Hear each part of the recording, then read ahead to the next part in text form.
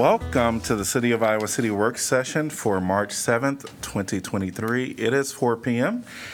and we have some interesting things on our agenda that we've been waiting for. Item 1 is the Johnson County Child Care Wage Supplement Program presentation. And there are a slew of partners that will be presented today. And so I'll have you all introduce yourselves, but I think we're going to be starting with Jennifer Banta. Welcome. Well, thank you, and I appreciate your time and attention for this wage enhancement program. So I wanted to start out, I know that I've spoken to some of you in the past at the joint meeting, but I wanted to start out with giving you a little bit of history about the Child Care Coalition. So in 2019, a group of 65 of us gathered in Merge. That was pre-COVID, where we felt comfortable being 65 in Merge. But we came together to discuss how we could increase access to high-quality, affordable childcare. And really, when I put out the call for this meeting, I thought maybe 10, 15 folks would show up. We packed the room, and we had so many folks there from the childcare industry. We had government officials, we had concerned citizens, parents, and so we were all focused on finding solutions to the child care problem. Well, you all know what happened next. A few short months later, COVID hit, the pandemic hit, and we had to pivot. And what we did during that pivot was we started meeting weekly. Megan was part of those calls, the school district, child care providers. We all started meeting to discuss what the major issues of the day were. Sometimes it was finding whole milk. Sometimes it was finding masks or disinfectant. But what really came out of those meetings was that we really started to build trust. And there were a lot of people at the table, a lot of different groups at the table that were all focused on how can we support working families and children during this time. So in the summer of 2021, we got back together at Open Heartland to discuss what our next steps could be and where we should focus our energy. And at that meeting, we really decided that we needed to focus on building up that child care workforce. So we wanted to also strengthen our business partnerships and investment from the business community. And we wanted to build that pipeline of child care workers and child care entrepreneurs and really promote the early education industry as a valued profession. And I think at the end of the day, what we decided was that to do all of those things, what we needed to focus on was increasing wages of our child care workforce. And you'll hear later some of the really staggering statistics around what the child care workforce currently makes and how it's not really a living wage in any stretch of the imagination. So that's why we decided to focus on that. So I have a group of amazing coalition builders behind me. They are all individually a force to be reckoned with. So bringing them all together to focus their energy and attention on this has really been one of the major joys of my career so far. So we have Missy Forbes from 4Cs who worked hard to develop an Earn and Learn program for English language learners in partnership with Kirkwood Community College. She also worked with Kirkwood on developing a high school child care development academy with the Iowa City School District. Lynette Jacoby and Lori Nash from Johnson County Social Services worked alongside Sam Turnbull from Johnson County Empowerment to survey 43 child care centers and gather valuable information that helped us inform this project. And you'll be hearing from her, from Lynette later about that.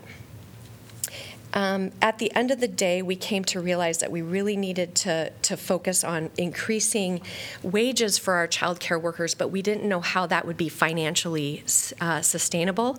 So Jacqueline Flegel from the City of Iowa City helped us work on those financial models to really calculate out and do the math, which is not my strong suit, and figure out how we can make this project sustainable for the long term. And then, of course, we had Shelley Meharry, who is hosting the fund through the Community Foundation and has given us the support we need to develop that fund. And then Lisa Williams from the school board, who is focused on wraparound care for our preschoolers, which is also a very important project. And then lastly, Katie Gerlach, who joined the team to from Better Together 2030 to help kind of project manage and then continue the fundraising process for us.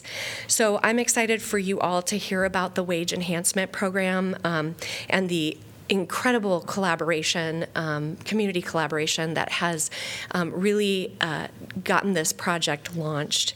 And I know that this awesome group of women, we've all felt the sting of childcare in our past, and we feel very committed individually and as a group to address this issue for working families in the future. So with that, I'll turn it over to Lynette Jacoby so she can tell you more about the data that she collected. Welcome. Good afternoon. Thank you for having us today. So I have the task of talking with you about the data, which could sometimes be a yawner, right? But this is some really compelling information. And the one thing about the data behind childcare is that it's there. We have a lot of raw data that helps make our point for us. The data really speaks for itself in terms of need, our need for quality, accessible, and affordable care in our community. I want to talk to you a little bit about the specific data points for Johnson County. In Johnson County, we know that 73% of all families with children under the age of 6 have all parents work in the workforce. The state of Iowa consistently is a leader in the nation in terms of having all parents in the workforce. We also know that we have over 22,000 children in Johnson County under the age of 12. Yet we only have a mere 9,000 and some change of child care spaces available to serve those children. We continue to see a slide in the number of slots available. So last year alone, we lost over 400 child care slots in Johnson County, which was a 12%, and we had a 12% decrease in child care programs within the last 5 years. The good news behind that, if you can find good news, is that slide is slowing down. Just in 2014 to 2019, there were a decrease of 24% loss in child care centers during that 5-year period. So we have seen a slowing, but unfortunately, it continues to decline. We also, here we go. We also know that child care professionals are the lowest paid workers of any track profession. And keeping in mind, this data is specific to Johnson County. So Johnson County child care workers make on average $11.16 per hour, just around $23,000 annually in Johnson County. So the cost of care in Johnson County is the highest in the state of Iowa. It's 32% higher than the state average of $214. In Johnson County, that cost of care is just over $282 a week for a total of $14,705. So the impact on a family in Johnson County, a family earning the area median income, which is around $100,000, would spend about 15% of their income to cover care for one child, an infant. So you can imagine what that percent of their income would be if they had two children, or if they are a lower income family earning much less than the area median income. It almost puts child care, or does put child care, out of reach for many households. Just in the last year, infant care increased 11% in Johnson County and 19% over the last 5 years. We know that the affordable care is considered no more than 7% of a household income. So we certainly are far beyond that. So if we look at the cost of child care for a family of two children, if there was an infant and a toddler in the home, the weekly cost of care, or monthly cost of care, would be just over $2,000 for an annual cost of over $26,000. This was 2.5 times the cost of college tuition for resident in-state tuition at the University of Iowa. So as we began to address this at the county and looked at utilizing our ARPA funds at investing in the child care crisis within our community, we thought it was really critical that we surveyed child care centers and speak with directors to obtain feedback on what they saw as the biggest needs, and also to get some current information on the state of care in terms of availability, who the centers were serving, how many staff openings they had, how many classrooms were closed due to insufficient staff, how many centers were accepting state child care assistance, to what degree were they accepting state child care assistance. So we launched into a pretty lengthy survey with these child care centers to gather all that information to make sure that we were making the most meaningful investment with our one-time ARPA funds. So Lori Nash is going to share with you the outcome of our survey and the results that we gathered through that process. Welcome. All right, thank you. So I also have data. I'm going to try to spice it up a little bit, but it's data. So we looked at the Department of Human Services and identified all of the licensed child care in Johnson County. We took out 30 before and after school only programs because those are only offered before and after school for school-age kids. And we know that infant care is a huge need. So that left us with 52 licensed child care programs in Johnson County. We called every single one of them, and we were able to speak with 42 out of the 52. So we had a pretty good rate. We had 81% of the programs that we actually spoke with.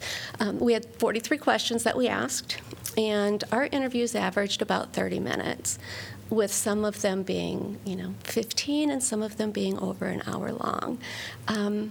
We found that doing the interviews in person helped us to clarify questions and also allowed them to ask us questions. So we feel like we got really good data because we were able to clarify and make sure that we were being consistent with all of the folks that we spoke with.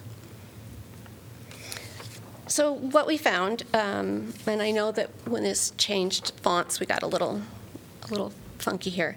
What we found was that of the programs that we surveyed, they have the capacity for 4,254 students, kids.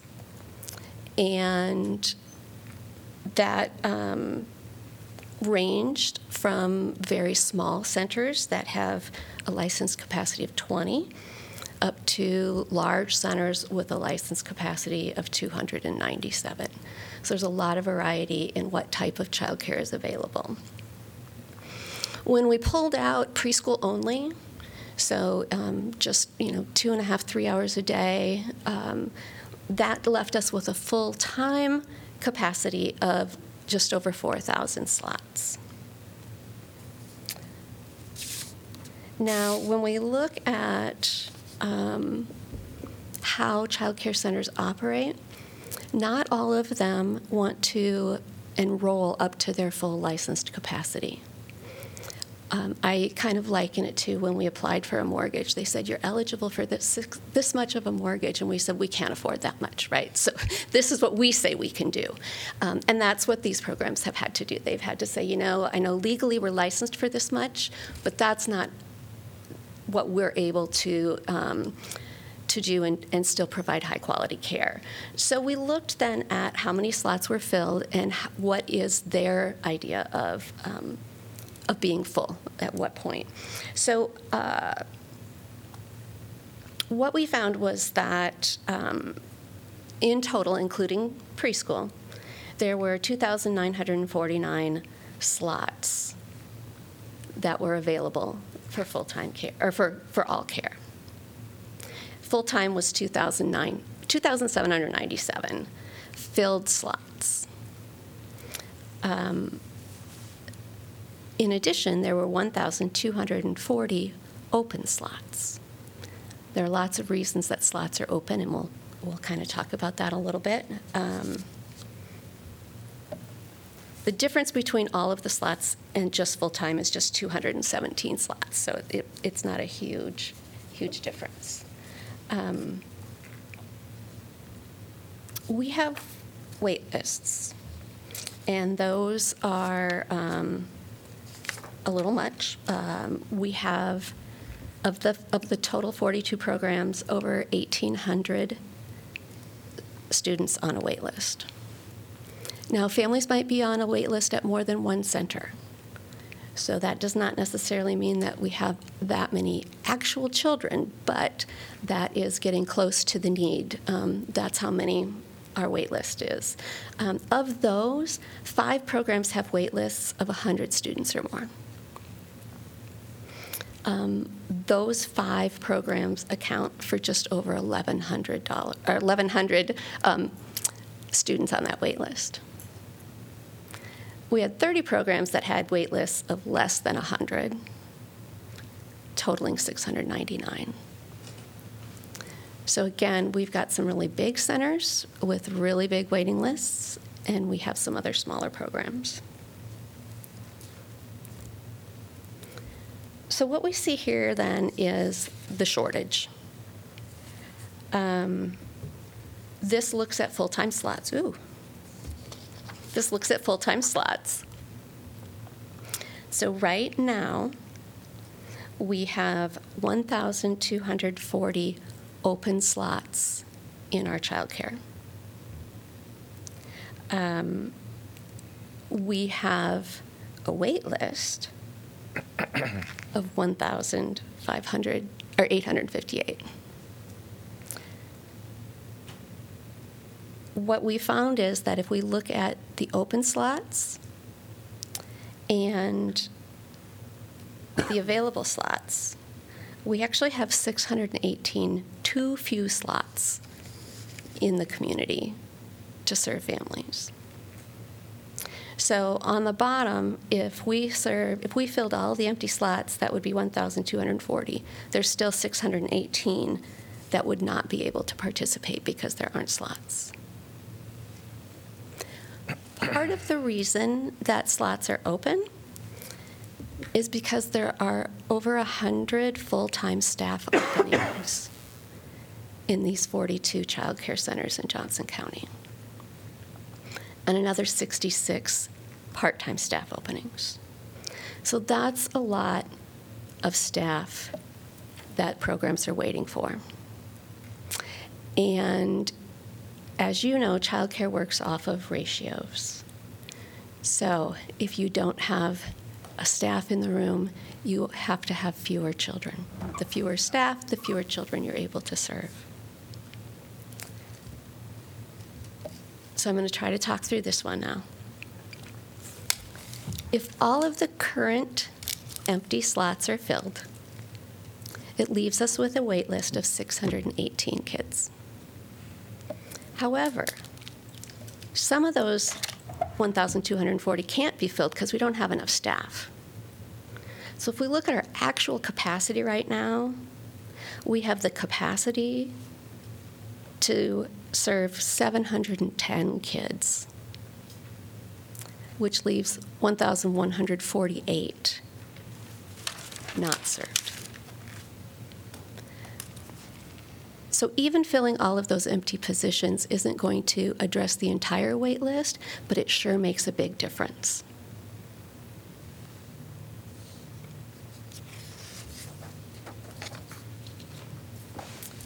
As Lynette and Jenny alluded to earlier, wages in childcare are low. We looked at average wages for classroom assistants, associates, and then for lead classroom teachers. At the top, you can see starting average and maximum, and then at the bottom, you can see the wage ranges. So starting wage for a classroom associate is anywhere from $10 an hour to $15.75 an hour. When you look at the maximum range for a lead classroom teacher, that goes all the way from $11 an hour to $35 an hour. Now, that $35 an hour seems like a whole lot. But it's important to note, well, relatively speaking, right?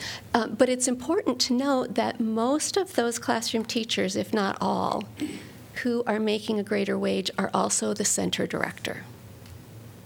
And so many programs, the center director is also a classroom teacher because they're short-staffed and have to have them in the classroom.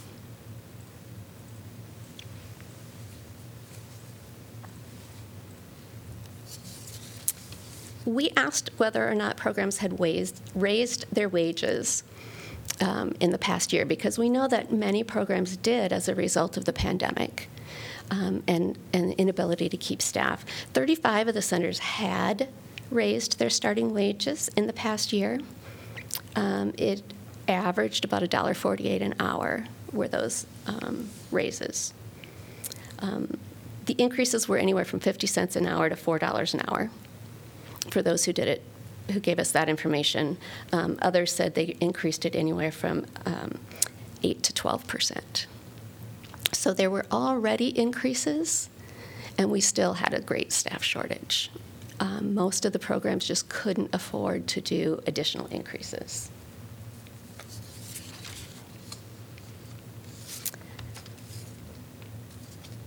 So then let's think about tuition, because Lynette talked about that a little bit. You can see here infant tuition is greater than a 4 or 5-year-old. Some programs bill weekly, some programs bill monthly. That's why there are 2 charts on here. But weekly average is pretty high for an infant. For those billed weekly, it's $293.22 a week. For those billed monthly, it's just over $1,200 a month. That is not very attainable for many folks in our community. And if you think about individuals who themselves are making $15 an hour at Target, or $18 an hour in some of the other better paying jobs that we have, this is just not attainable. Some families are eligible for child care assistance, and the state just increased eligibility for child care assistance. So on March 1st of this year, eligibility increased from 145% of the federal poverty level to 155% of the federal poverty level. And I had my data. I will tell you what that means for a family of 4. I had that and I don't. The child care reimbursement rates do not get to what we need in order to pay the programs that are in our community. So for example, for a regular child care center who is not in a quality demonstration program, they would be reimbursed $232.10 a week. And this is an increase that just happened March 1st. So we're really excited about it. The rates went up, but it's still less than what the market rate is for childcare in Johnson County. And then if you want to look at high-quality childcare, so programs that are in the quality rating system at a level 5, they're getting higher reimbursement, up to $240 a week. However, they're usually the ones that cost more as well. And there's not necessarily a correlation between cost of care and quality of care, but there is some expense involved in being part of a quality demonstration program. One of the things that we know is that children in families with lower incomes do much better in higher quality programs. All kids do better in higher quality programs, but for children of lower incomes, the difference is much more noticeable. For those kids, there's a big difference in the outcomes in learning social emotional skills and in being ready for kindergarten.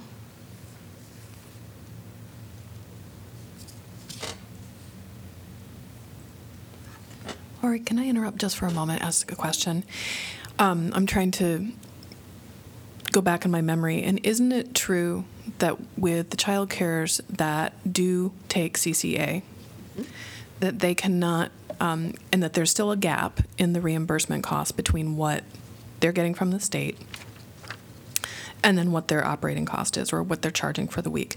They cannot pass that on to their full paying, right? So they're absorbing that cost. Is that correct? So that just changed. Oh, it also July changed? 1st of Okay. 2022. Okay. There was new legislation that does allow child care centers to pass on some of that cost to families. Okay. Most of the child care centers that we surveyed said they were not planning on doing that because they recognize that if families could afford to pay child care in the first place, they probably were not eligible for child care assistance. And that it's a burden on families and makes it really difficult. We did ask about that, and we asked about plans to do that. As we get into our program a little bit, there will be additional opportunities to talk about that, but that is one of the things that we are trying to avoid. So when we talk about our wage incentive program, it's for programs that are not passing those costs on to families. Okay. Thank you. So when we look in Johnson County, we have 32 centers that accept child care assistance. So 32 out of the 42 that we spoke with.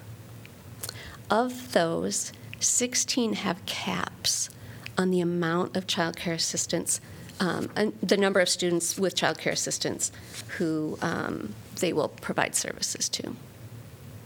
The caps go from anywhere from 1 student per classroom. Some of the programs only offer child care assistance for the staff who work at that child care center. And some of them will have higher caps, especially if they have access to other state, city, and federal funding. The highest cap that we heard was 30%. But that is a program that had a lot of access. Some programs don't have a formal cap, but they said they kind of keep an eye on it. You know, they manage it as they go. But a very real issue is that it is hard to find childcare for children on state child care assistance. And we have enough of a demand in our community that if a center does not want to do that, they can usually still be pretty full. So one of the things that we're trying to do is also incentivize programs to take more kids on child care assistance.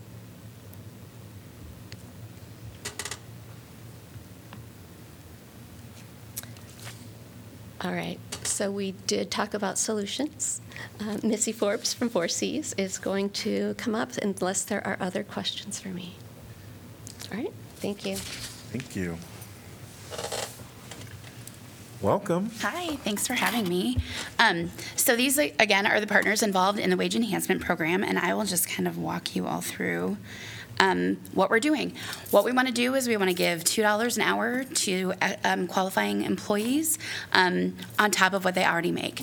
So we kind of broke down the numbers, and it's around a 17% raise. So if you all can imagine what that looks like, if you were to get a 17% raise, we're hoping that it has a lot of impact to the low-wage earners that are working in these programs. These are the requirements for who qualifies, and I won't read through all of them, but Lori talked about quality, and that's what we want to see centers that are participating in those quality rating systems so that the kids that they're working with have exposure to the quality. The hourly minimum wage is no less than the county that's set forth, and then as Lori talked about, that not maintaining that 20% cap. We also really want to make sure that the centers are also taking CCA at the lower, the zero. The infant care is hard to sometimes take CCA for that. So we really want to focus on those programs that are really intentionally taking child care assistance. And then, I don't know if I go to the next one. The staff. So we are looking for those classroom teachers that are working full-time at least 32 hours a week and that are year-round employees. Consistency of care is really important also. So, and that they earn less than $23 an hour. And again, that's a classroom teacher, an assistant, a floater, somebody who's consistently working in a classroom at that 32 and up per hour, or excuse me, per week rate. So, and then I'm going to turn it over to Shelley to break down the rest of the info. Thank you. Hello, good afternoon. I'm Shelley Meharry Welcome. from the Community Foundation of Johnson County. How the collaboration will really work is we're really wanting Johnson County to really lean into the importance that childcare plays in our economy. We are wanting to invite investment from the City of Iowa City and Johnson County to provide seed money of an investment of $250,000 per year to the fund that operates the Child Care Solutions Program for 3 years, which totals $750,000. We're also reaching out to the business community, knowing that a vital workforce depends directly on quality child care being available in our community.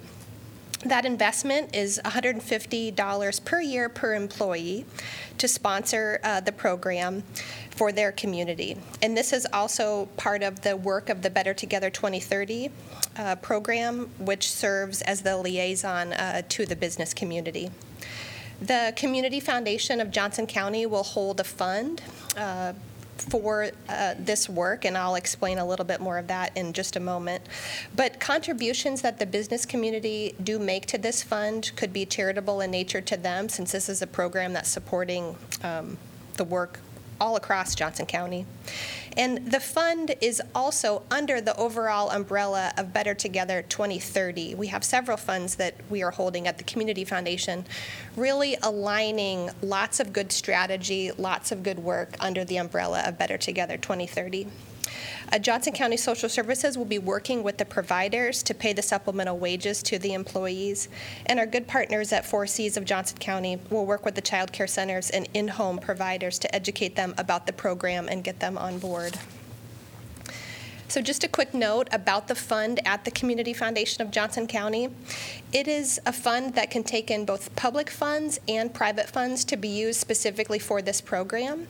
If there was ever a requirement that funds, say, for Iowa City, funds given in Iowa City are held separately and accounted for separately, we could certainly accomplish that. We act as a third-party fiduciary, so we oversee the funds and make sure that the monies going out of the funds are used only in the manner that was intended by the fund.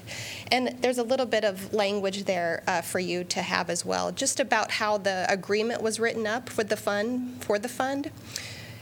The intended fund is really expected to be long-term. We want to lean into the importance of childcare in Johnson County, not only for just this wage enhancement program, but thinking strategically long-term about how we can impact that sector and elevate it as much as we can. I have one question. Yes. The last slide, I think you said Johnson County Social Services will distribute the funds.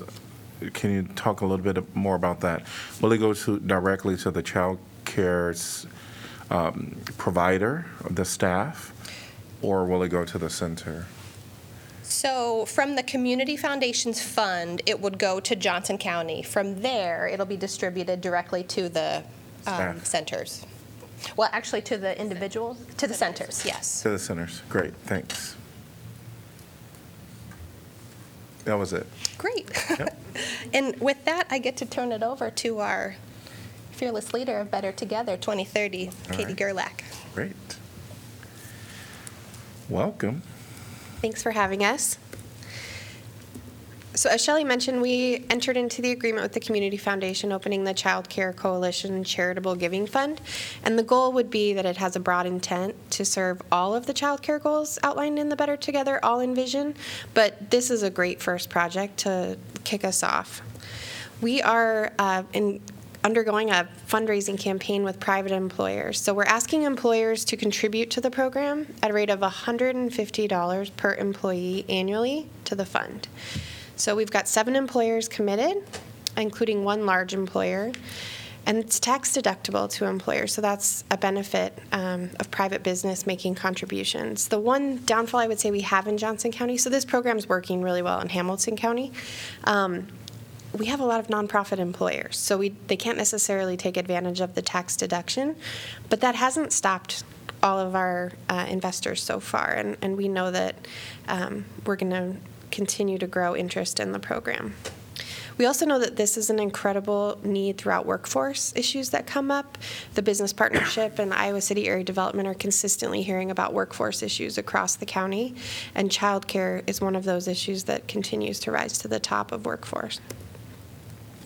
So we have a beautiful spreadsheet designed by Jacqueline from the City of Iowa City, and this isn't one that you can that we can manipulate here, but we do have a spreadsheet that she's created for us with different formulas so we can do some targeting and projections. And so the way that I froze this one is at 135 childcare employees, just a best estimate at the first year, and that would be an annual cost of $513,000 for the program.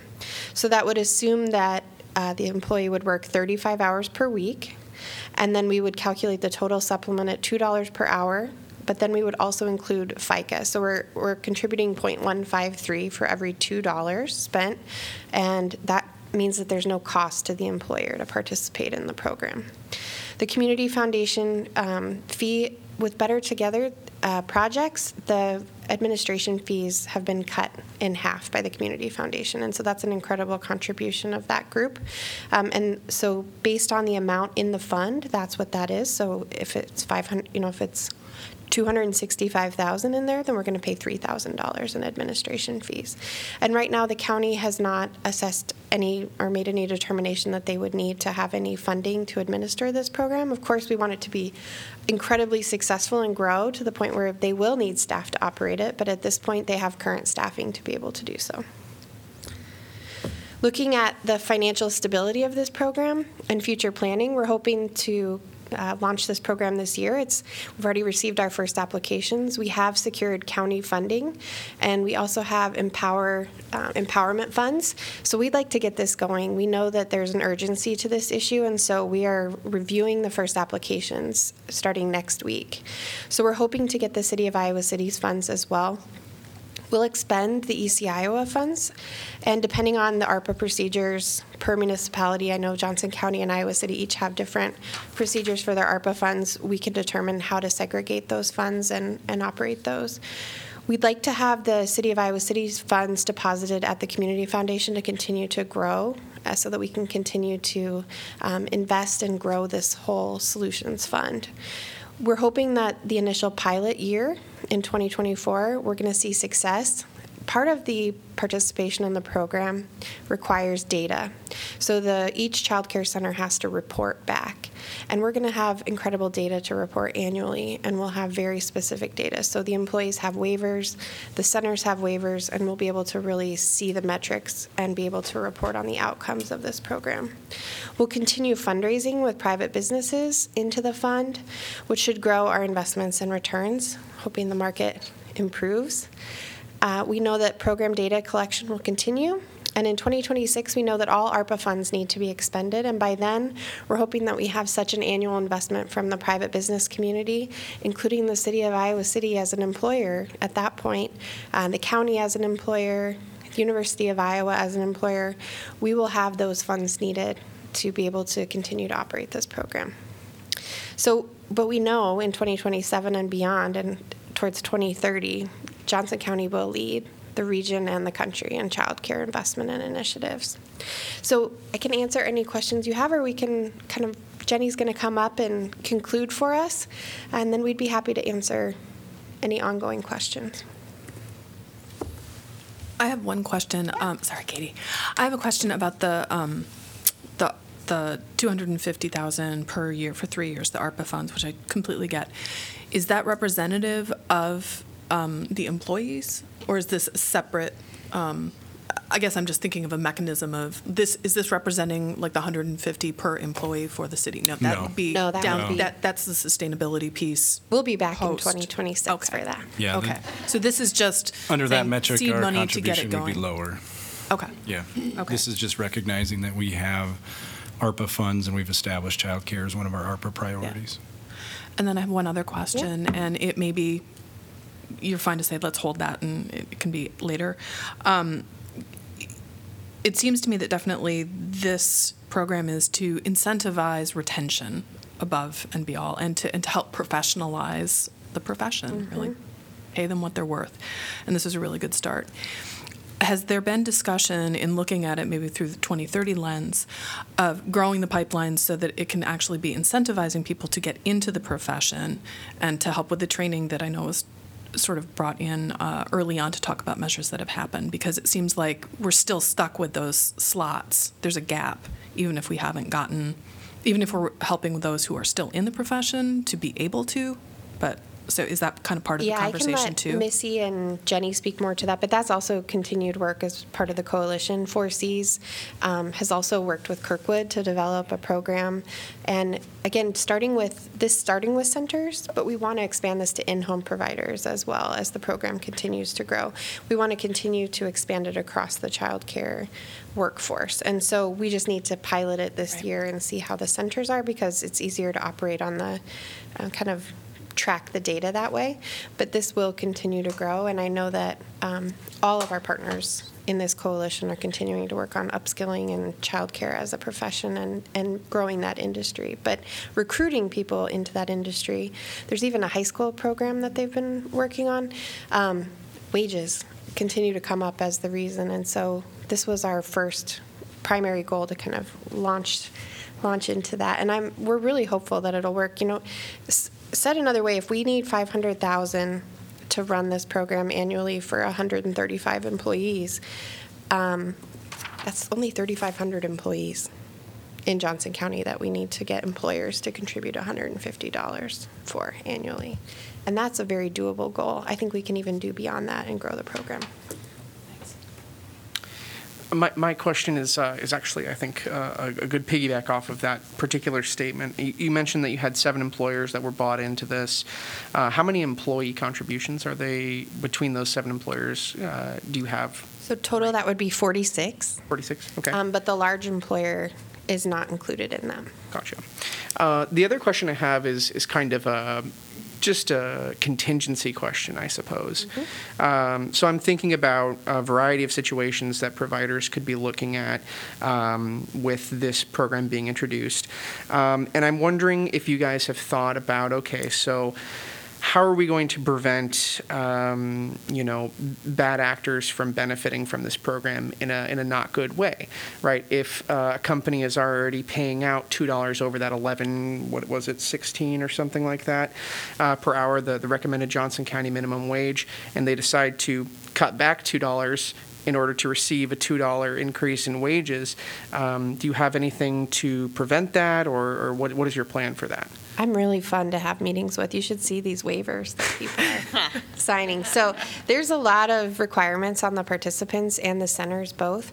So, we're really contracting with the centers, but we thought it was important that the staff really also understand the obligations of participating in the program and to also hold their employers accountable and have kind of a cycle there. So the staff are actually completing applications and waivers as well, so they understand what their starting wage is at and what it should be.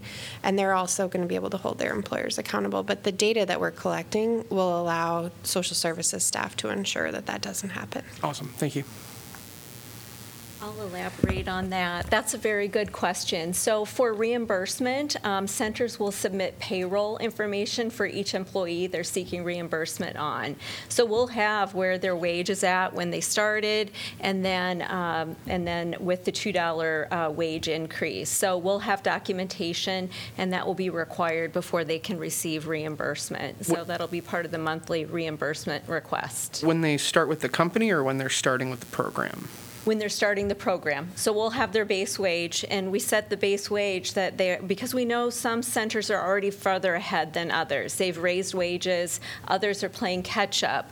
But we set that their base wage starting the program had to be a minimum of the county recommended minimum wage at $11.56 an hour. So that way it's an equal playing field. Everybody has to be there to start out at a minimum. If they're already paying more than that, that's great. Then this program is not intended to backfill the wages that have already been established at centers. Mm-hmm. This is intended to be supplemental in addition, and that was quite intentional. There's a number of programs. So we replicated and borrowed ideas from other areas, Hamilton County, as Katie had mentioned. But one thing that's different about our program versus theirs, those programs are reimbursement based on a bonus that's paid out like on a quarterly basis. So for a lot of employees, though the bonus is nice, a lot of them don't tie that to their wages because they don't see it immediately. So for us, it was really critical that we tied this wage enhancement to their actual wage, so they saw it in their paycheck each pay period. And so we're able to track that. Centers, if they have a hard time maybe fronting the money, then instead of requesting reimbursement on a monthly basis, they're able to do that after each pay period. We're leaving that up to the centers, what's best for them. So we should have that covered since they'll be submitting their payroll information. We have a lot of experience at the county through the Social Services Department in terms of grants management. We allocate a number of grants, and so tracking payroll and reimbursing for employee wages is not new for us. Yeah. So I guess I just want to make something clear here. My comments here are not in any way signaling any kind of stance against this. I just do think it is kind of an important thing to consider. And I guess my concern is if we're only tracking the payroll data from the start of the program and not prior to the start of the program, how would you know if the company has decided to cut back wages and use it as a backfill? The application specifically says that, and both the center and the staff member are certifying that. Okay. And we also have the data collected from those centers that Lori has voluminous records of. Awesome. And So we have that pilot, when we first did the very first, we have each center and what their starting wage is for Awesome. each one. So we can compare back to what they told us in September and ensure that that's. Awesome. Thank you. And also, the process for this is that a center will apply. So we've received 6 applications so far. We just opened it up, 7 now. So once we go through that, identify eligible centers, and then they receive notification that they're eligible, then they'll be invited to have their eligible staff members, those that are eligible or are working 32 hours or more a week, then they can too submit an application. And they'll all come through the center. That application includes the individual's wage. So the employee themselves is writing down their current wage prior to the wage enhancement. Thank you. Thank you. We'll let Jenny come up and close out, and then all Great. of us are available for questions. Thank you. So thank you for those questions. It's almost as if you crawled inside of our brains, and we have been meeting weekly to discuss this, and we have just thrown every scenario out there and tried to figure out how to break this. So we always encourage questions like that because it just makes it a better product at the end. So as we talked about at the very beginning, our goal is to increase access to affordable, high quality childcare. And so we feel very confident that addressing the childcare workforce shortage is one of the many important steps that we're going to need to take to get there. As you mentioned, I think we talked a little bit earlier about building the workforce pipeline is that first step, and we have really been focusing on that for a few years now. But, we know that primarily women are in this childcare workforce, and if we're only paying them $23,000 a year, it doesn't feel good for me as a woman to not really tackle this wage issue for women who are in this workforce.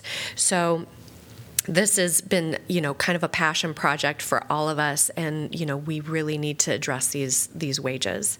So by encouraging more people to enter into that workforce, we're hoping that we can provide that living wage for folks, and we believe that that will help us increase access and improve quality. And so one of the things you also asked about is building that pipeline. I'm also on the state Early Childhood Iowa board, and we just discussed in our last board meeting last week all of the different funding sources that are being pushed into that pipeline development. So they're going to now fund statewide TEACH program, and we can tell you all about that, but it's funding for childcare training. So I am always on the lookout for those dollars at the state level and the federal level, and how can we bring those back into our community to really support childcare. So I just want to also end, I was just saying this the other day, childcare really is a win-win-win. So if you figure out how to increase access to childcare and how to increase wages, you are providing stable childcare for working parents. You are providing workers for our area employers who are not having to leave because of interruptions in childcare or leave after they've had their second baby because they can't afford it anymore. You're providing our workers with a living wage that they can feel good about, and they can feel like they're in a profession that is valued in our community. And then lastly, as we all know, and I think there's nobody in here that would argue with this, our children deserve this. They deserve high-quality childcare and a safe place to be, and not, in situations that are less than ideal. So with that, I just want to remind you this $2 an hour increase equates to a 17% raise, and that means $4,160 extra dollars a year. That's not a lot. I would like it to be $10 an hour, but we're starting here, and I just hope that we can commit to this as a community, not just government, but also the business community investing in this, and I think that that is the beauty of this model. So our whole community is going to get involved. So I appreciate your time and encourage your questions. I have a few. Thank you, everyone, for all your work on this. And I think what you presented today really shows how much thought and effort that you've put into it. So thank you. My first question is just relating to the conversations that you maybe have had with employers and getting those on board, and what has been successful, if you've had enough conversations to kind of have a sense of what really helps them buy in to participation in this. Yes, so as we alluded to earlier, our employers are really struggling for workforce. And I know I've had multiple conversations in my past role at the business partnership. I spent a lot of time with employers that were really wanting to grow their business, but they couldn't because they couldn't find employees, or their favorite, best employee had to quit because they had a second baby, or stories like that. So when we go in and we talk about this, they are really interested, and they like this public-private partnership model because they know they need to do something. And a lot of times I get phone calls, I'm going to start a child care center in my business. Okay, well, that's problematic. That's not just easy. You don't just, put out some cots and, bring in the kids, right? So this is an option for them that is really something that they can pay into, and it's for the betterment of the workforce that are located right here in Johnson County. I will tell you that I was asked to come up to Cedar Rapids to participate in a conversation with their business community. They're looking at this model. I've gotten multiple phone calls from other communities that are interested. They saw it in the DI, or they saw an article about this, and they're really interested in figuring this out for their communities too. So I think, again, we're leading in this. So some of the challenges that our employers are facing when thinking about investing in this: does it come out of the HR budget? Does it come out of the foundation? Does it come out of, where does the money come from? So those are some of the conversations that we talk about. The other thing that our community has a large number of nonprofits. So, again, as our, state legislature kind of cuts the budgets for our major employer in town, it's a little bit harder for them to justify paying into this program.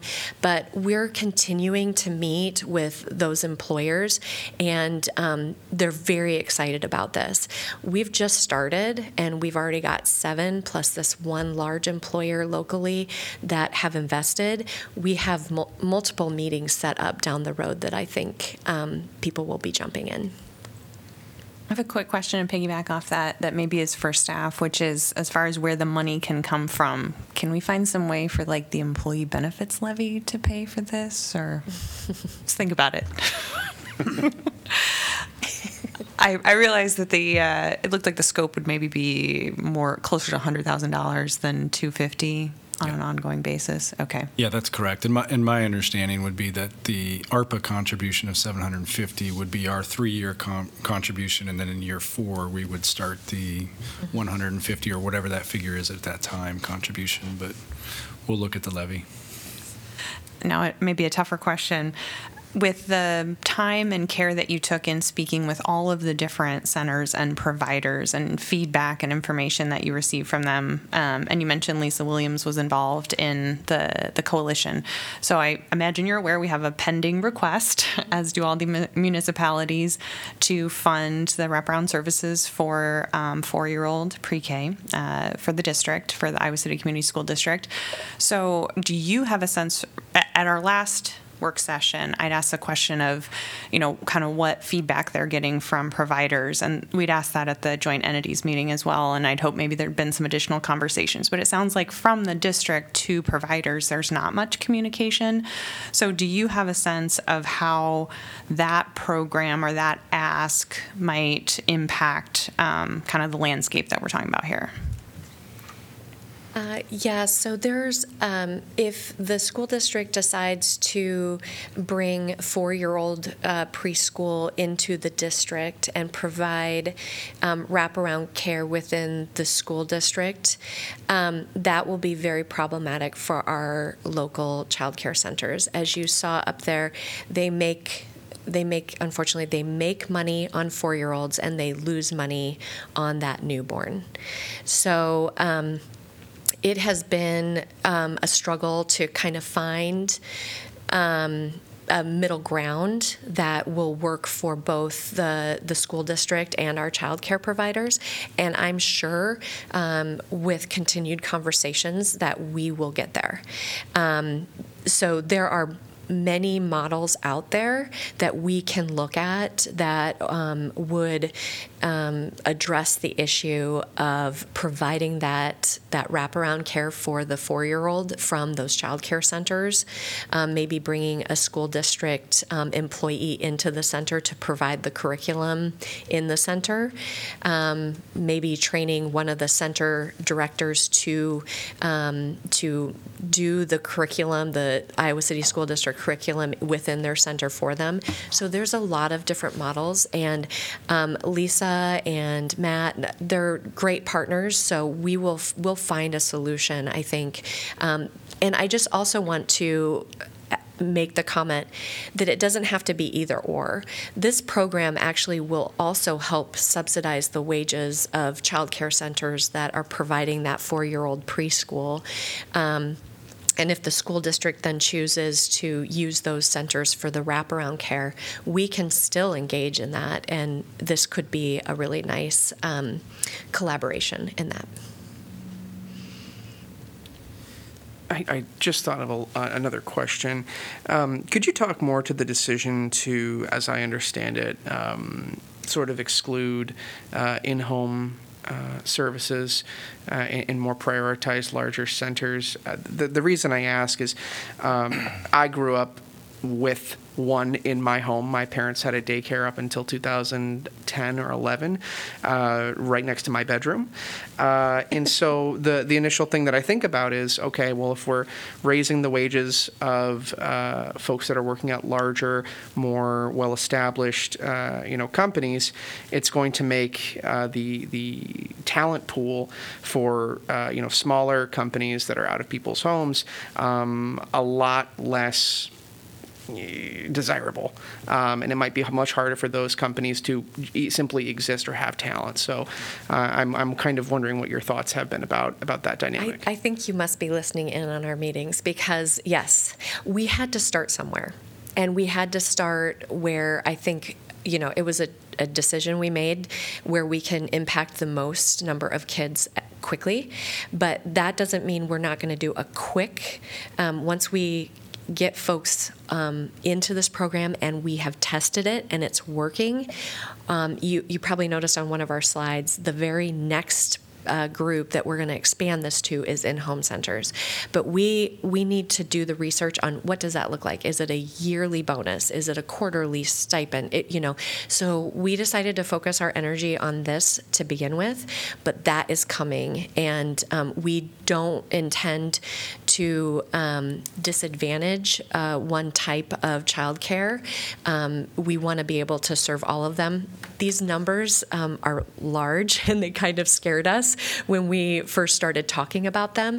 So we wanted to get some experience under our belt with the child care centers, and then with a quick follow-up with the in-homes. Can you talk to me a little bit about how you've engaged with the in-home providers throughout this process of planning? Well, I think from the very beginning, we've had folks on the coalition that are in-home providers and have gathered their feedback. We also work closely with CCR&R, who represents all of the providers, registered or not, in Johnson County and the region. So we have gotten feedback directly from them on this coalition as well, too.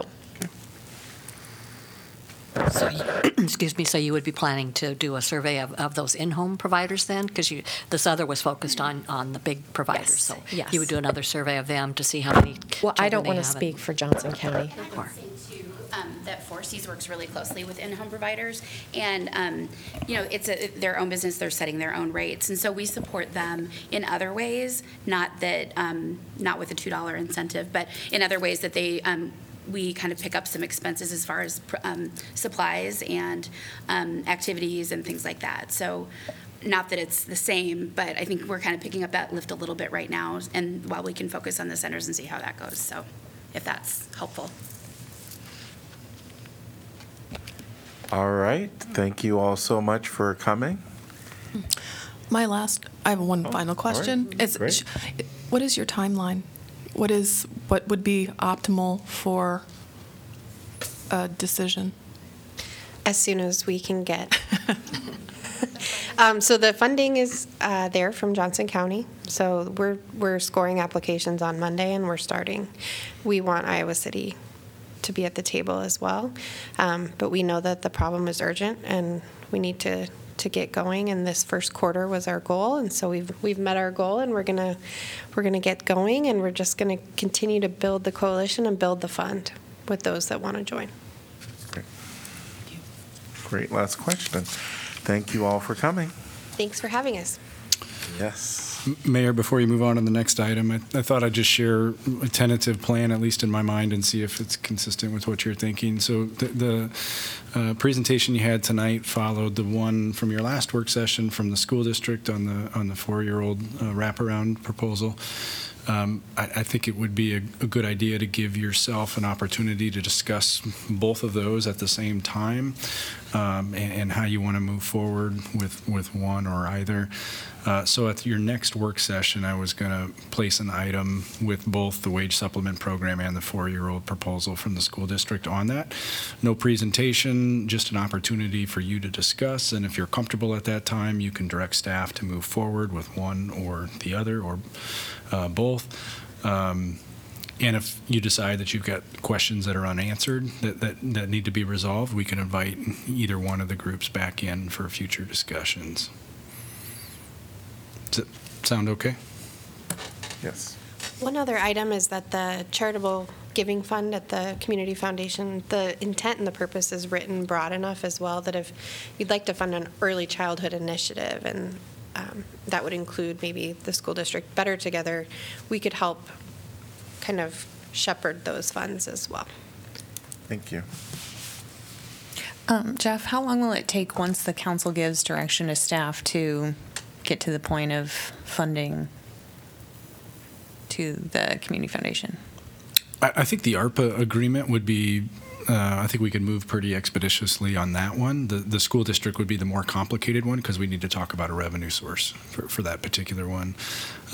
But if there's, I mean, I've been working under the assumption that we're going to move forward with this wage supplement program. It's been identified, child care was identified as a priority early on in the ARPA process, all the way back to 2021, and you all have really stressed partnerships and engagement. This seems like it checks those boxes very well. So we can begin to kind of sketch out now what that agreement looks like and be prepared to move forward should you give us that green light. Again, the school district one, just because we would not be using ARPA dollars, we'd have to come up with other revenue sources. Is a bit more complicated, and I say would take a little bit longer to tease out how exactly we're going to fund that in a sustainable way. Thank you. So we'll have it on our next work session and have that discussion. All right, we're going to move on to item number 2. And that is the strategic, kind of a strategic plan action, revamping the neighborhood PEN grant program and evaluate discretionary funding for district neighborhood grassroots project. And I think I'll start this one off, Okay, Mayor, if you great. don't mind. So in your information packet on March 2nd, you have a memo from Shannon McMahon and Iman Sharif. Both are here to join us this afternoon and are available for your questions. But this follows your strategic plan session in which you identified this as a priority. So the PIN grant program is essentially a grant program that has long lived at the city, where we support neighborhood associations in pursuing whatever it is they may deem important for their neighborhood. That could be beautification projects, it could be social gatherings, and things of that nature. We've taken a kind of a relook at the program in relation to your strategic plan, and the memo outlines how we'd like to change things. I'll also note that in the budget proposal before you that you'll be considering in April, there is a $5,000 increase in the PIN grant program, so we'll have some extra funding there to support this effort. So looking at the time here, I won't go through the memo in detail unless that's what you'd like. And then, again, Shannon and Iman are here to answer any questions you have about their work here.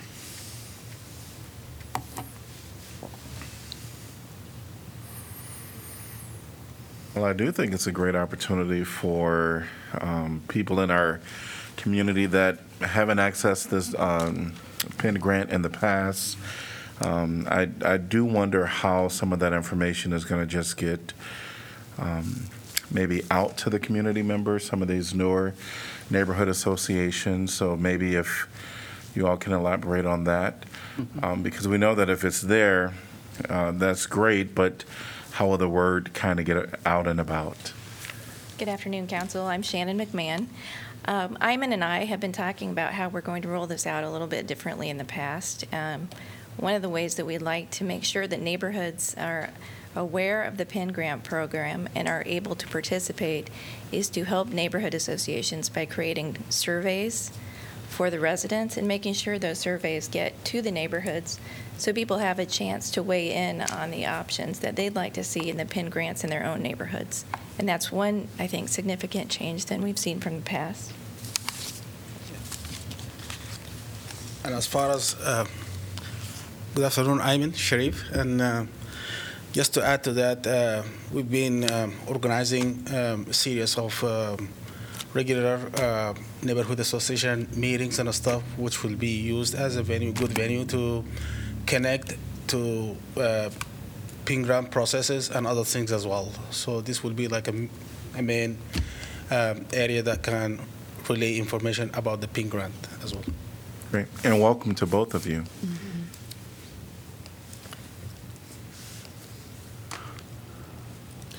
I just have a question actually about the timing of the awards. I see in here that the funding would be made available after July 1st of 2023. And I realize that actually kind of works well within this parameter of this cycle. But I was wondering if I know many neighborhood associations or neighborhoods in general that summertime and better weather tends to be when they want to do their events, and at the same time they could be awarded it in July and they could keep those until the following June, right, and spend that money then.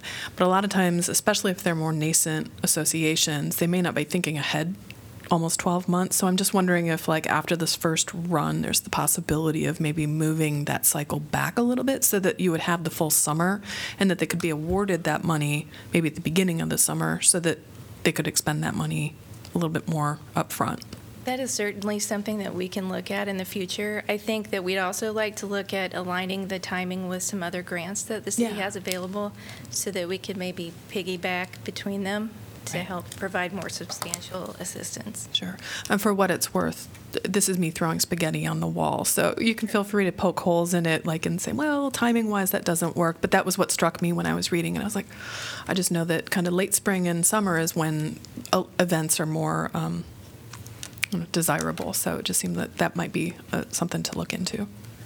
I think that's also going to be helpful to have that discretionary funding available so that when something does pop up and we have an inactive neighborhood that would like to participate or have an event, that we may be able to help them out with that. Mm-hmm.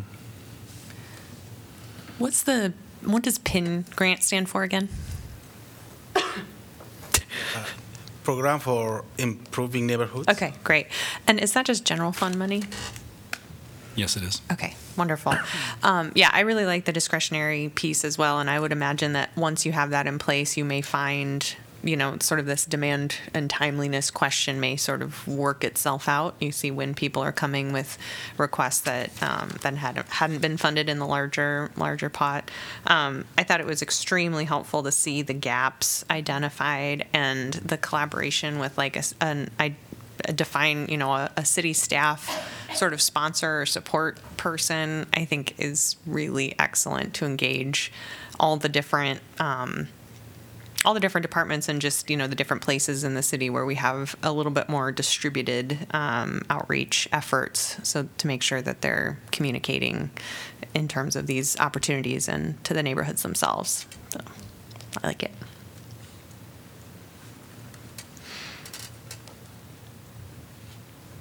Great. Looks like good planning. Time for this program to have that update and that sort of move on to its next step after experience and gained over the last several years. So thank you for doing the legwork on this. Well, thanks to you both. Yes, all right. Any other discussion on this item by council? I guess we probably need to, kind of signal any changes to the city manager's office if we're thinking any at this time. I liked everything in the memo. Okay.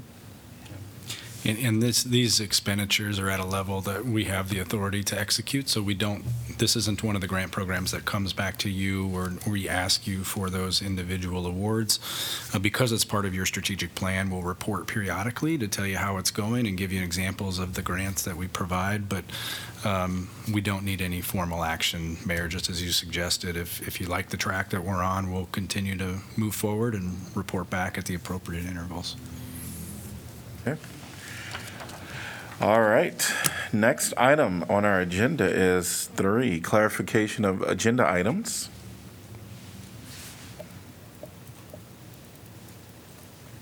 I don't know that there's any. All right, we'll move on to 4, informational packet discussion. We'll start with February 23rd.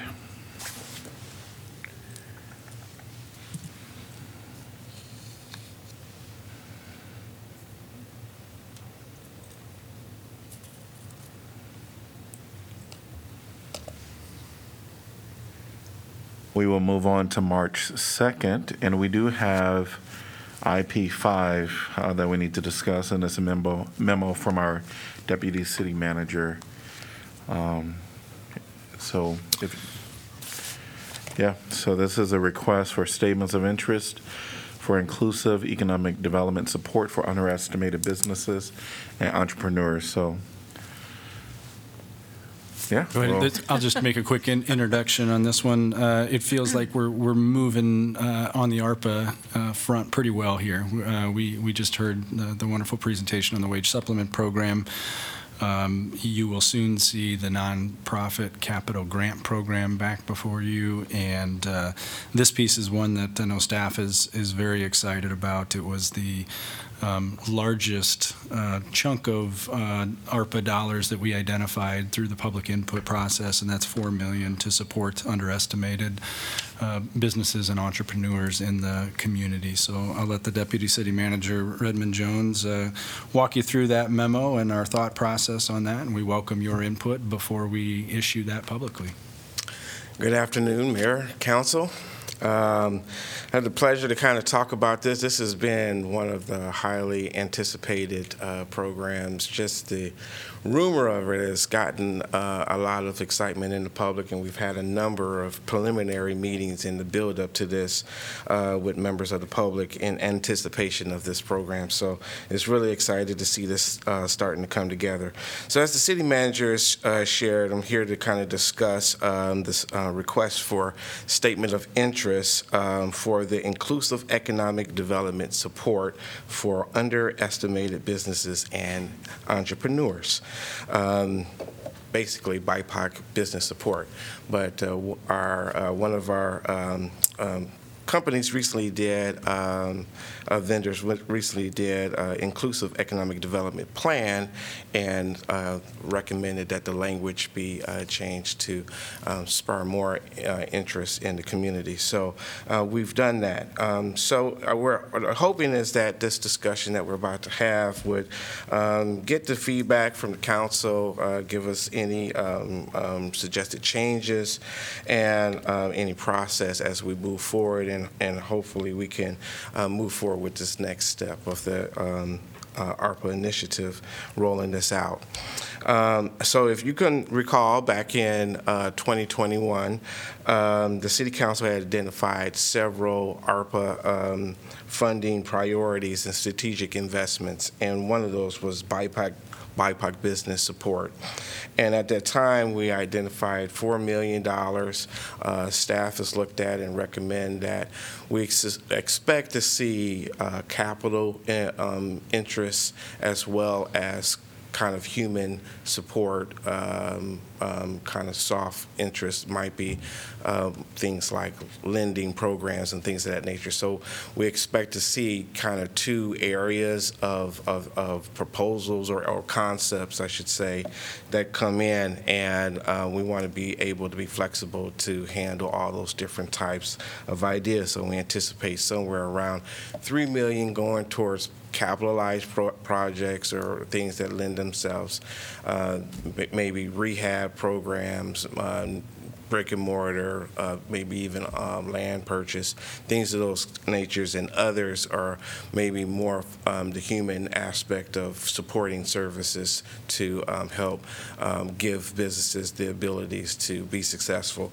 So we're kind of looking at it that way. Obviously, it depends on what we get in that can change that, and we'll want to have a process that'll be flexible to be able to adjust the diversity of those type of suggestions and concepts. So that's why the concept of requesting for statements of interest is appealing, because it provides that flexibility as well as gives us a really kind of low barrier to entry, gives us the ability, so if there are things or gaps that are missing, that staff can work with those organizations out there to help refine those proposals, so that when we do bring them back to City Council, they'll be more aligned with being successful, should council agree to supporting those. So I just wanted to also kind of capture some of the high-level aspects, since this is so well anticipated that the folks tuning in to Channel 4 will be able to kind of get an idea of what we're looking at. So looking at the eligibility, first, we're kind of looking at nonprofit and profit organizations. We're trying to be as flexible as possible for all those different types of business type of entities that are interested in supporting these businesses. We're also focused on city-based organizations, and they must be the lead applicant in those, but they don't. We're also encouraging partnerships, and partnerships can come from outside our communities. Could be Coralville, could be folks that are doing the same type of initiatives in other communities, but we wanted to have a focus in Iowa City. So as long as there's a lead a partner that is Iowa City based, we want to see those concepts as well. Physical space proposals, obviously we want that to be located in Iowa City, so we do have that, and we're proposing organizations must have demonstrated some ability, but at the same time, we don't want to, if there's a brand new organization or something that is a new concept that haven't had that experience, staff still wants to sit down with them and help build them, and probably provide some technical assistance depending on what those proposals are, to help them fill those kind of gaps. Maybe even suggest other partners that might be also in the community that can help them fill those gaps to be successful. So that kind of gives us the ability to bring in all those ideas. I think what a statement of interest would look like. Obviously, we would like to have a cover letter kind of explaining a general description of what that concept is, the purpose, the benefit, the goals. What we're also very interested in, and how is that going to build community, and this kind of goes in with some of the heart of the ARPA funding is kind of built around resiliency. What are those things that's going to, help the community become stronger by, and so should we run into another kind of community-wide emergency, then maybe we'll be a little bit more prepared to address it, because communities knows how to rely on each other and build stronger, better together, right? So obviously that's important. Preliminary timeline, the estimated budget, big picture things, looking for partnerships there, track record, statement of abilities, and statement of work to date is also important, and any other information that is successful. So very, it doesn't take a lot to pull that together. We just want to get those ideas in and be able to start the process of working with folks to kind of develop those into some hard proposals that can be brought forward. So I think that was everything. Is there any questions? Well, I have to say this is exciting. A long time coming, this proposal here. Johnson County Inclusive Economic Development Plan was, I would say, a real contributor to some of the information that we had to really pull this together. So thanks to everyone that participated in that, and of course to you in leading this effort as well. The request for statement of interest, my understanding, as you just mentioned, is it allows for flexibility on what projects are really out there. We don't totally know what all the interest will be, and so that I do appreciate this allowing us to have some flexibility.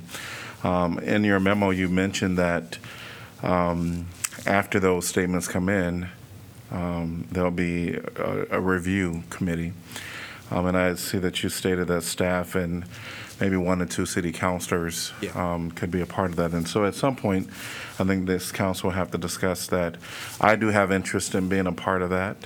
One of the questions that I do have is, did the Johnson County Inclusive Economic Development Plan, I don't fully remember it. I know that we had a presentation here. Did it kind of give us what the anticipated needs were? Only because I see that it said that we would expect, it's $4 million for the total award as well as being proposed, but we expect to award $3 million towards capital needs in nature, as well as $1 million towards programs, projects, or other proposals aimed at business support services. And so, not that you totally have to answer that, but do you have a rationale for why $3 million and $1 million is there with those separate categories? Sure. So, it did give us some ideas of what those type of needs could be.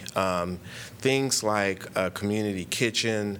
Those are kind of expensive tags, right? So the brick and mortar, purchasing land, I think, we know well that land is not cheap in Iowa City.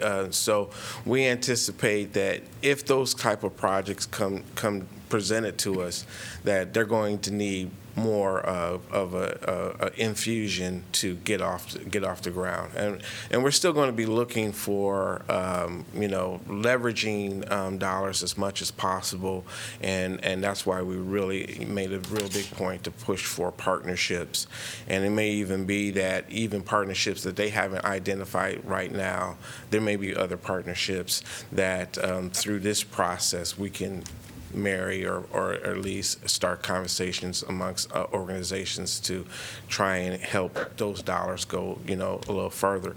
But obviously support services are going to be just as important, and those are mostly people driven, and so we anticipate maybe those might look like loan programs or things that might even be revolving where the resources can be used over and over, those kind of things. It's just hard to know exactly what we came in, and we have the ability to adjust based on what comes in. So obviously if more support services concepts come in than the brick and mortar, then we could change those numbers around. And last question, I know I have counselors ready to respond, which is great. Leveraging, is there a little flexibility, because I heard Mayor Pro Tem just mention some of those timelines for some programs, funding programs like our CDBG funds. Those application opportunities would be passed for this upcoming fiscal 24 year. So will there be some flexibility for people to leverage future money, or do they have to spend the money kind of in a quick go around? Well, I think we always have to keep our mind on the overall ARPA requirements of spending, which I think is in 2026, if I'm correct. And so we got to keep a mind on that. But I think the way that this is set up, there's probably going to be phases of aspects of projects, especially if it's something that might require some engineering or some architectural design or something like that. Obviously, we will want to probably have to work through, maybe even help them get the necessary professional assistance to get those kind of plans together. So there's probably, it's not going to just be a big rush, I don't think, to go, right out the door, but it also probably depends on, what we're presented. Like a loan program may just be, hey, we establish a loan reserve and you give that money out, and then that program starts running. So it just really kind of depends. Great, thank you. Mr. Mayor, before you open up the council discussion, could I make one brief comment about the vernacular? Yes. I would really encourage council members to adopt the vernacular of underestimated businesses that has been used here. As you can imagine, we don't want to be exclusionary based on any protected classes.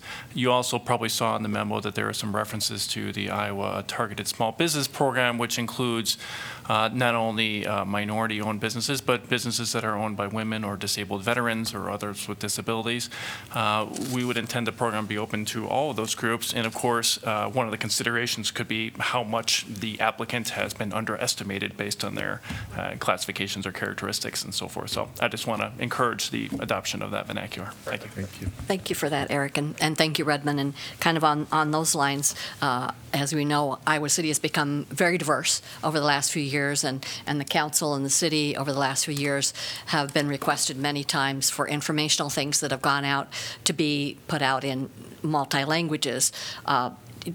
Is that a possibility with this program, to have information about it as well as the application process be submitted in other languages? Oh, absolutely, yeah. We've already kind of had some kind of conversations about that.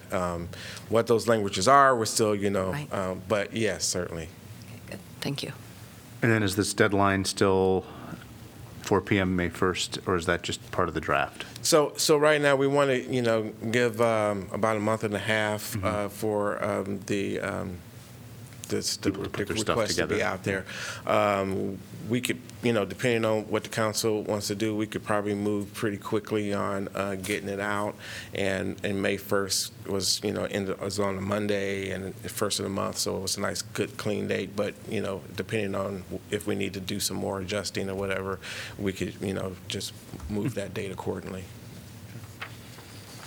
I have a few questions. I had the benefit of being on the council subcommittee on the capital side, so I think I maybe had a little more transparency into some of the details behind the process. So I just have a little more detailed questions maybe. Do you have a sense of how and where, or how you decide how and where, like the publicizing and promoting and sending this out? I think we've all had conversations with people who we think we know are going to be interested, but what's the sort of the, intentional way that you intend to do that?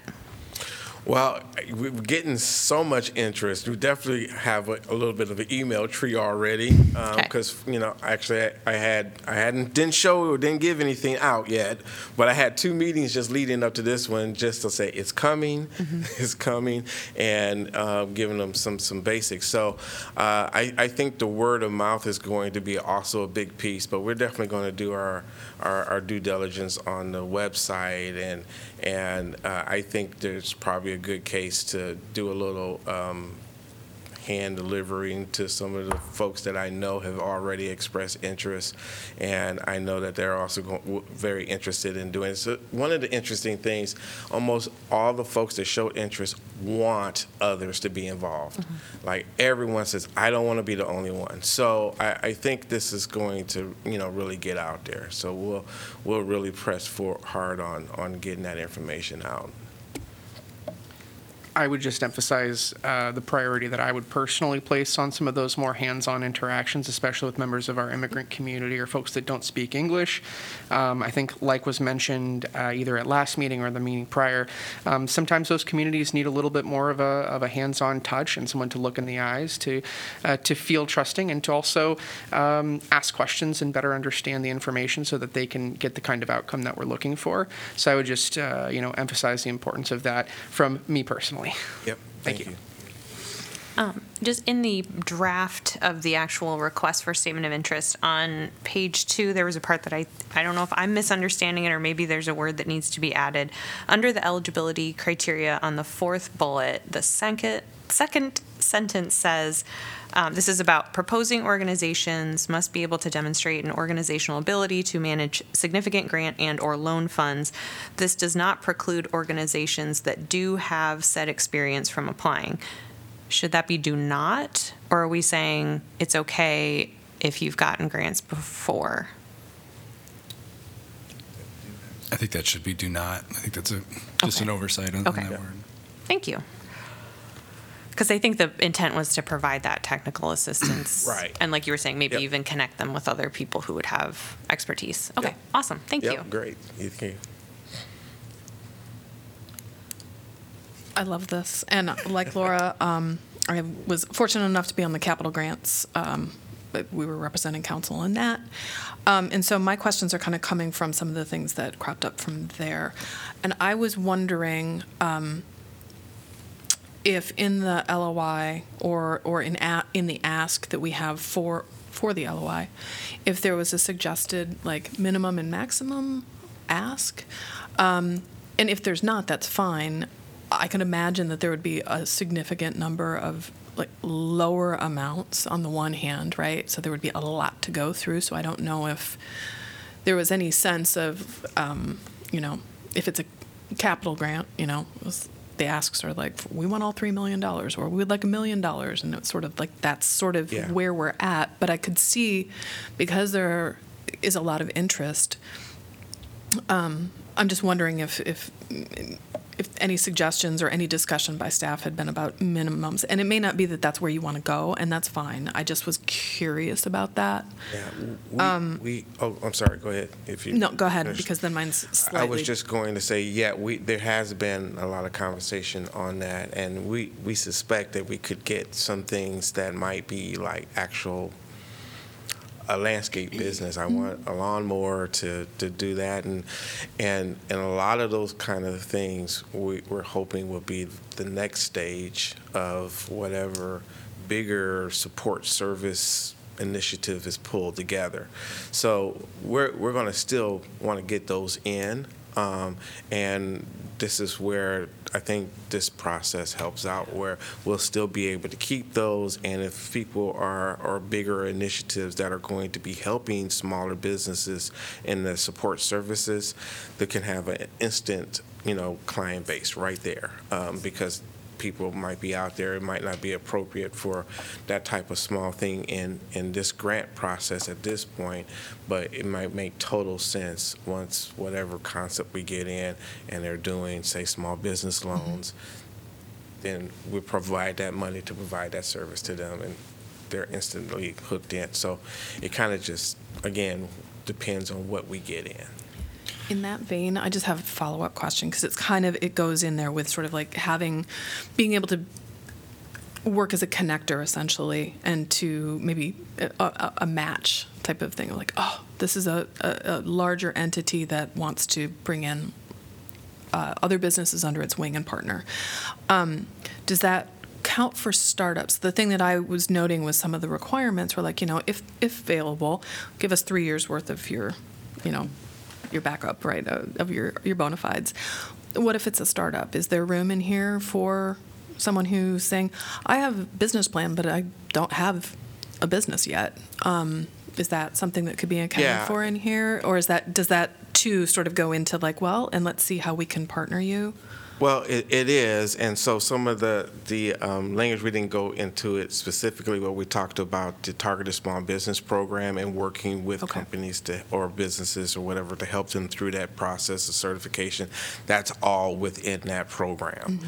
So those startups, to go through that process, to kind of work through providing those kind of essential information, if you don't have it, to help you build it up and become even somewhat some financial literacy aspects to help develop becoming a certified, targeted small business. So although we're not requiring that, we are saying that we will help a business that needs that assistance go through that process. I do have one more question. I'm sorry. I noted a good chunk of this, and it may be allotted in different ways depending on what the applications are, but are for like larger capital expenditures, right? The potential of brick and mortar, of getting land, et cetera. But one of the things that I noticed in the survey that came out from ASTIG, the number one problem that most of the underestimated businesses have is rent, right? And so is there a place for OpEx requests? Because it seems to me if somebody can say, if I can lock in a long-term lease and not have to worry about that, then I can attend to my business without having to actually worry about getting the land, buying the thing, all of that. So I'm just wondering, is that something also, because I think that goes so well into the data that ASTIG found. Yeah, that's also in part of it. Yeah, if I can maybe just elaborate and take a step back and focus in on what we're looking for here, because this, as Redmond said, the stage at which an individual business may say, I need help with inventory or rent or marketing, whatever that is, that's probably one step removed from this one. So what we're looking at this one is kind of a framework, okay? So you've got two categories, the physical space. The physical space isn't really physical space for an individual business. We're talking about physical space for business hubs, collaboration spaces. So this could be a space that has a commercial kitchen and maybe vendor space for 5 or 6 retailers. Doesn't need to be defined who those retailers are right now, but you're creating a framework, and the idea is that individual businesses will come and go over time, but this system is there to help small businesses over the long haul. So that's the physical space piece. It's really looking at collaborative spaces, not spaces designed for an individual business in this moment in time. And then that second program are those business support programs. That's exactly what you're talking about. Maybe it's a program to help subsidize rent. Maybe it's a program that provides low interest financing to acquire inventory. Could be technical assistance. It's contracting with an accounting firm to provide services, or a website designer to provide services to a group of businesses. So we're looking through this program to create systems and places for multiple businesses to benefit from. And then once those programs are executed, say we contract with organization X to run a revolving loan program, that's when individual businesses will apply. And we know that's going to be a little confusing out of the gate here, which is one of the different things that we're recommending that we do with this one compared to the nonprofit capital grant program, which was a little more straightforward, is an open house. So after we issue this, we let it sit out for a week or two, and then we have an open house where we can work through some of those questions, whether it's an individual business saying, where do I fit in here? or it's a larger organization that has questions about, what's the minimum grant or maximum grant. Thank you. That's really helpful, but thanks.